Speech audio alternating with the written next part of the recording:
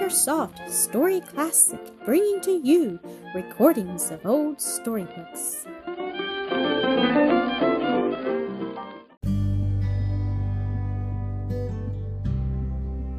Mildred and Elsie, Episode 3.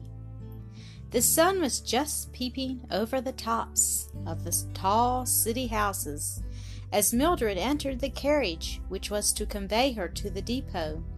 Mr. Dinsmore and little Elsie, the two whom it was a grief of heart to her to leave, were with her. Mrs. Dinsmore and the others had bidden good-bye before retiring the previous night and were still in bed. "Elsie, darling, won't you sit in Cousin's lap?" Mildred said, holding out her arms to receive the child as her grandfather handed her in at the carriage door. "No, no, she is much too heavy, and there is abundance of room," he said hastily. "But I want to hold her, uncle," returned Mildred, drawing the little one to her knee. "I love dearly to have her in my arms, and this is my last chance." "As you will, then. A wilful woman will have her way," he said lightly as he settled himself on the opposite seat and the door closed upon them.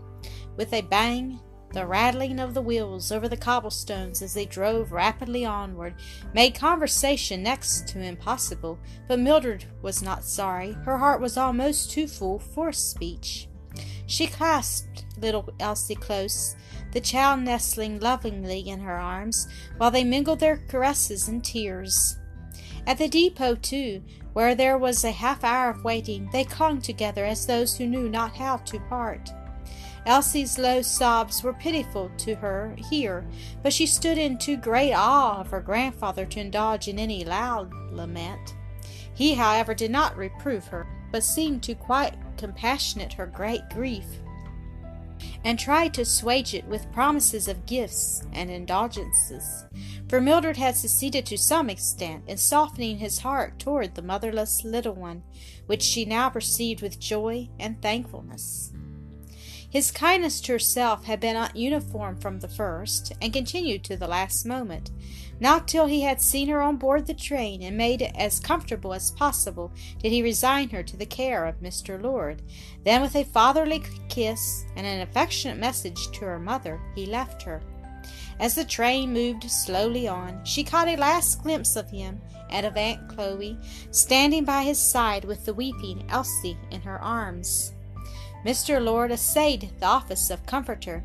"That is a sweet child, Miss Mildred, a very sweet child, and Mr. Dinsmore seems a noble man. These partings are sad, especially so when we are young. But let the thought of the dear ones to whom you are going, and of the better land, where partings are unknown, console and cheer you now." Mildred could hardly have commanded her voice to reply, and was glad the increasing noise of the train relieved her of the necessity for doing so. But she dried her eyes and resolutely forced her tears back to their fountain, calling to mind the lessons on the duty of cheerfulness taught her by her mother, by both precept and example. And oh, it was joy to know that each mile passed over was bearing her nearer to that loved monitor. What a cheering thought was that! And scarcely less so the prospect of seeing Aunt Wealthy, with whom she and Mr. Lord were to spend a few days, Lansdale being not far out of their route in crossing Ohio. At that day there was no continuous line of railroad from Philadelphia to Pittsburgh. They traveled sometimes by canal, sometimes by stage, passing over the mountains in the latter. This proved the most exciting and perilous part of the journey, the roads being almost all the way very steep, and often lying along the edge of a precipice, to plunge over which would be certain horrible death. Much of the scenery was grand and beautiful, but the enjoyment of it greatly interfered with by the sense of danger. Many a time Mildred's heart seemed to leap into her mouth, and she sent up a silent but strong cry to God, that he would keep the horses from stumbling, their feet from treading too near the verge. There was one afternoon so full of terror of this kind, an importunate prayer for preservation, that she felt she could never forget it, to the day of her death, should she live to the age of Methuselah. The stage was full. The back seat was occupied by our heroine and a young mother with a babe in her arms and another little one by her side. The remaining seats were filled with gentlemen. "That fellow is drunk and in a terrible bad humor," remarked one of the latter, as the driver slammed the door to open them and mounted to his perch. "In no fit condition to guide those horses over the steep and narrow passes that lie between this and our next halting place," added another uneasily. "You had an altercation with him, hadn't you, Blake?" addressing the first speaker. "Yes, Mr. Gray, I had. What business had he to hurry us off in this style? Why, we were scarcely seated at the dinner table when he blew his horn, and we all had to run to avoid being left." "Quite true." "That's so," assented several voices. "And the same thing is repeated again and again until it has become quite unbearable," Blake went on, his eyes sparkling with pay for our food, and have no chance to eat it. "There seems to be some collusion between the innkeepers and drivers." "For the purpose of defrauding travelers," remarked Mr. Lord. "Are we not going very fast?" asked the young mother, turning a pale, anxious face toward the last speaker. "Yes, dangerously so," and putting his head out of the window, he called to the driver, mildly requesting him to slacken his speed. The reply was a volley of oaths and curses, while the whip was applied to the horses in a way that made them rear and plunge frightfully. They had been toiling up a steep ascent, and now were skirting the mountainside, a high wall of rock on the one hand, a sheer descent of many hundred feet on the other. Blake glanced from the window with a shudder, and turning a ghastly face upon the others. "We shall be hurried into eternity in another minute," he said in a hoarse whisper. Then voice after voice was raised, calling to the driver in expostulation, warning, entreaty. "You are risking your own life as well as ours," cried one. "I tell you I don't care," he shouted back with a fearful oath. "We're behind time, and I'll lose my place if I don't make it up. I'll get you to by 5:30, or land you in I don't care which." "Oh, my children, my poor little children!" cried the mother, clasping her babe closer to her breast and bursting into tears. Then in a sort of desperation she thrust her head out of the window and shrieked to the man, "For the love of heaven, driver, have mercy on my poor babies!" The man was probably a father, for that appeal reached his heart. Hardened as it was, there was instantly a very sensible diminution of their fearful velocity, though the stage still rolled on at a dangerously rapid rate, keeping them all in terror until at length it drew up before the door of a tavern, where they were to halt for their supper. The gentleman made haste to alight. Mr. Lord handed out Mildred, then the mother and her children. "You must be very tired, ladies," he said, following them into the parlor of the inn, which was very plainly furnished with rag carpet, wooden chairs and settee, and green paper window blinds. Nothing tasteful, nothing inviting, except an appearance of order and cleanliness.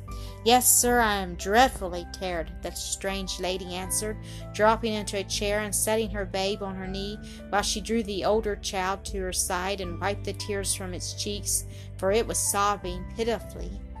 "That was a fearful ride, and jolting and shaking were bad enough, but the fright was 10 times worse, and we're almost starved," she added. "My little Mary is crying with hunger. I hope they'll give us time to eat here. Do you know, sir, how soon the stage starts on again? I will step out and inquire, also how soon the supper will be ready," Mr. Lord said, moving toward the door. "Can I do anything for you, Miss Mildred?" he asked, pausing upon the threshold. "You are looking wretchedly pale and fatigued," he added in a tone of concern. The other gentlemen had gone to the bar-room, but at this moment Blake came to a window of the parlor, looking out upon a porch which ran along the whole front of the house. He looked red and angry.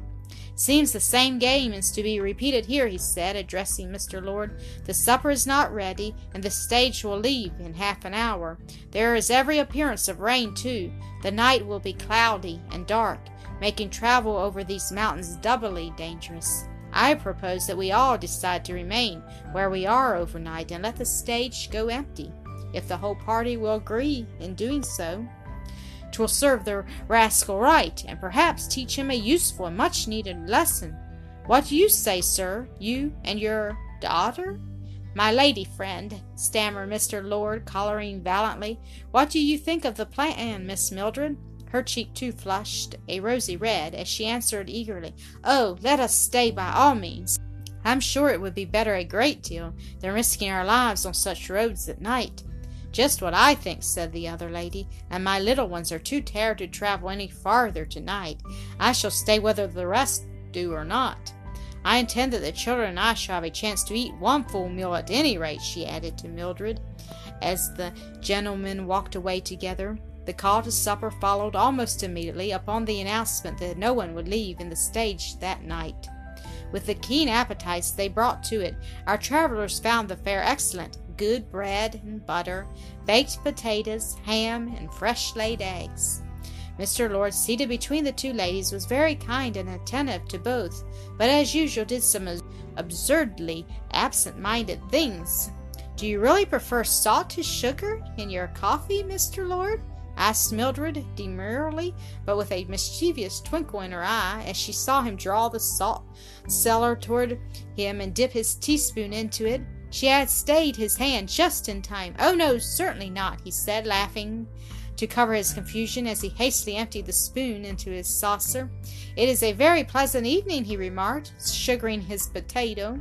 "Do you think so?" said Mildred, listening to the dash of the rain against the window, for the threatened storm had come. "Then I suppose, like the shepherd of Salisbury Plains, you are pleased with whatever kind of weather is sent." "Certainly we all should be," he said, "but I was not aware till this moment that it was raining." Mildred, presently becoming interested in some talk going on between her opposite neighbors, had for the moment almost forgotten Mr. Lord's existence. She was recalled to it by a hasty movement on his part. He suddenly pushed back his chair, rose, and walked out of the room, a glance at his saucer half full of coffee, then at the laughing eyes of the other lady, enlightened our heroine as to the cause of his sudden exit. "Salted coffee is not, I find, particularly palatable," he remarked, coming back and resuming his seat. "I am a sadly absent-minded person, Miss Mildred. You should watch over me and prevent such mistakes as my mother does at home." "I really do not feel equal to do so arduous an undertaking," was her sprightly rejoinder. "This is a lonely spot, not another house in sight, they say," remarked the mother of the children to Mildred as they returned to the parlor. "I am timid about sleeping alone in a strange place, and should like to have a room adjoining yours, if you do not object. Are not afraid of being so near a lioness and her cubs," she added with a slight laugh. "I am Mrs. Lyon." Mildred gave her name in return, and expressed entire acquiescence to the proposed arrangement, and being much fatigued with their journey, they presently retired. They were up and dressed betimes to make sure of their breakfasts before the early hour at which the stage was to leave, but they were treated to a repetition of former experiences. The meal was delayed, and they had been scarcely 10 minutes at the table when they heard the roll and rumble of the wheels and the loud toot-toot of the driver's horn as the stage swept round from the stables and drew up before the tavern door.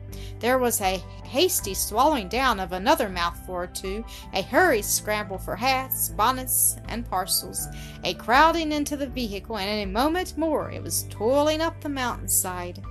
The appetite of no one of the party had been fully satisfied, and there was a good deal of grumbling and complaining from this one and that.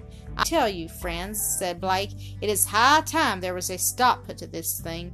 I have an idea in my head, and at the next stopping place, if we are hurried off in the usual style, I want you all to follow my example. If you will, these fellows will find themselves outwitted." "What is it? What's your plan?" queried one and another, but the only answer was, "Wait, and you will see, gentlemen." "There is one thing I have thought of," Mrs. Lyons said to Mildred. "I'll have my own and the children's bonnets on always before we are called to the meals. If there should be some soiling of ribbons, it will be better than going hungry." Well, this driver was sober and quiet, the ride in consequence less trying than that of the previous afternoon. Between 12 and 1 they halted for dinner at another country inn. There was, as usual, a little waiting time. Then they sat down to an abundant and very inviting meal, but had not half satisfied their appetites when roll of wheels and toot of horn again summoned them to resume their journey. Every eye in the party turned upon Blake. He sprang up instantly, seized a roast chicken by the leg with one hand, his hat in the other, and ran for the stage. "All right," cried Gray, picking up a pie. "I'll send the plate home by the driver, landlord," he shouted back as he too darted from the door. Looking on in dumb astonishment, the landlord saw bread, rolls, butter, pickles, cheese, and hard-boiled eggs disappear in like manner, and before he could utter a remonstrance, the stage was whirling away down the mountain, not a passenger left behind, not nearly so much food as would have remained had they been permitted to finish their meal at the table. "Outwitted this time, sure as I'm born," he muttered at length, turning back into the deserted dining room and ruefully eyeing his despoiled ward. His wife came hurrying in from the kitchen. "So they're off, and we'll have our dinner now.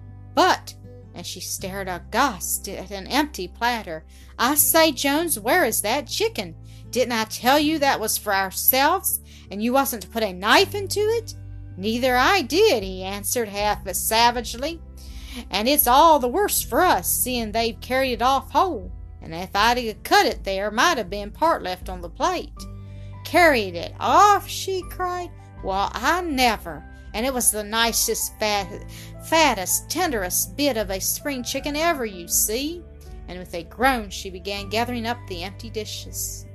"Take that newspaper out of my coat pocket and spread it over my knees, won't you, Gray?" said Blake, the moment they were fairly seated in the stage. "Now your jackknife, please, and I'll carve this fowl. I fear it'll not be very scientifically dismembered," he went on, when his requests had been complied with, "but sufficiently so to enable me to make a tolerable equal distribution. What is your choice, ma'am?" addressing Mrs. Lyon. The result of their coup d'etat was a very comfortable, enjoyable meal, seasoned with many a merry jest over the discomfiture of the foe, and the makeshifts they themselves were put to, for lack of the usual table appliances. Thank you for listening to another episode of AcreSoft Story Classic.